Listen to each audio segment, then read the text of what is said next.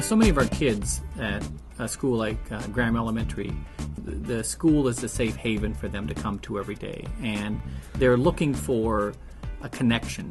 We set up a relationship with the kiddos where the administrators, the teachers, the custodians, every stakeholder at the school is always investing in the kids. We invest in them by giving our time, and there's nothing that gets the kids' attention more and more often than a continued and repeated practice of visiting with them, of helping them with their schoolwork, of helping them be successful in the classroom.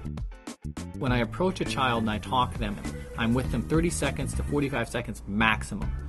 I hit a lot of frequent 30 to 45 seconds day in and day out, and I try to find out pieces about their lives and what they're doing so that when I see them in the morning I have something to talk to them about, and I slowly build that relationship up that we're working together for their success. But it's done very slowly over time. I do 10 to 15, 45 second conversations every day with that same kiddo. I'm just around a lot. It's that frequent contact that I think has a really heightened effect of how they approach school or think about school when they come here.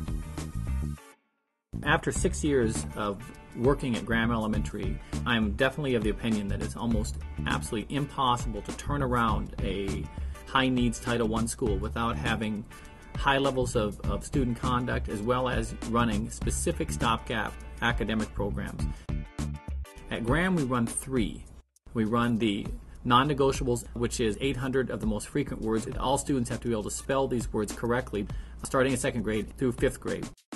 The fluency program is the top 1,000 words, the most frequent words, where the students will run through those particular words so they can read those words fluently, as well as we run a very structured phonics program. We have a mantra which is show up, work hard, read. Nothing happens on the school without a reading component. Reading is absolutely fundamental to all of our programs, all of the progress we make, the connections we make with children. Everything is based on the ability to read. The other program we run is a school-wide numeracy program, and this is a highly differentiated. So they're all working on a particular skill set. It's a verification of mastery. Do they really understand place value? Do they really understand rounding? Do they really have their math facts down? Do they really understand computational skills and the modeling? And we're able to run this from 2nd through 5th grade and scale it with the large number of kiddos we have. Our students are some of the strongest math students in the state of Texas. We do drills on addition, multiplication, subtraction, and division, but the kids are really excited about it. We really focus on getting them to feel the sense of accomplishment of knowing their facts and being good at them and being proud of that accomplishment. It's so important to focus on discipline first because it affects the overall learning environment no matter what socioeconomic status school you're in.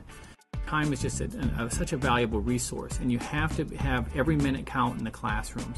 And so if you have misconduct, student misconduct, or a lack of student engagement, you're losing those valuable minutes. And once you lose them, you don't get them back. Culture, to me, means how someone acts without thinking about it. If you have to think about it, then it's not your culture. So what we try to produce at Graham Elementary is a culture of how someone acts without thinking of how important academics are, how important reading is. The culture is reading, academics, great social behavior. So maybe week 1, establishing a class set of rules would be the focus.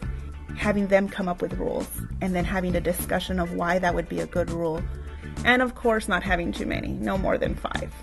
Some of the classroom rules that they would come up with right away would be no running, no yelling, no hitting. So we will discuss what that might look like.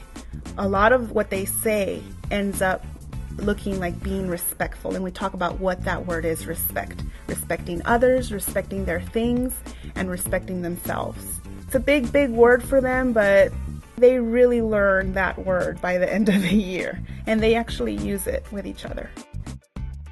The only issue with these kiddos, they're coming in, they just have very specific academic gaps. Once the gaps are filled, we run exactly like the high socioeconomic schools I taught in a very short time. In mathematics and science, for example, within a year, these kiddos are back up to speed, rolling at a similar academic level as what would be expected in our highest socioeconomic schools. The mantra at Graham is show up, work hard, read. The show up part is generally easy to do, but the work hard isn't. And what we press at Graham and what we press with the students is the importance and value of working hard.